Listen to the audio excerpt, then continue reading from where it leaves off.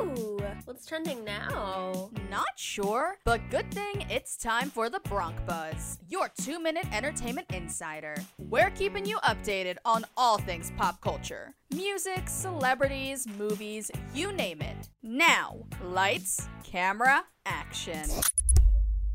This is the Bronc Buzz, your 2-minute entertainment insider. I'm Tommy Franks. A return to normalcy. The NFL season has returned. The beginning of Week 1 saw the Kansas City Chiefs defeat the Houston Texans last night at Arrowhead Stadium. More games are on tap in the NFL for Week 1, starting on Sunday at 1 o'clock. After 20 seasons, Keeping Up with the Kardashians will be coming to an end with the final season airing in early 21.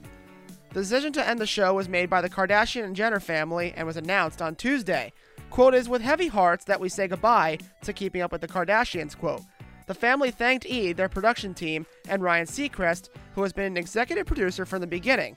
And on Wednesday, Kardashian-Jenner matriarch Kris Jenner phoned into On Air with Ryan Seacrest and opened up about the family's decision to end the show.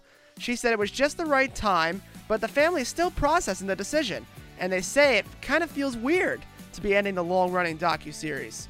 Former President Bill Clinton is launching a podcast. He signed a deal with iHeartRadio. The podcast will build on one that Clinton hosted last year for the Clinton Foundation, which is also a part in the new project. Hillary Clinton also is planning a podcast with iHeart and is expecting a launch this coming year. Oh baby!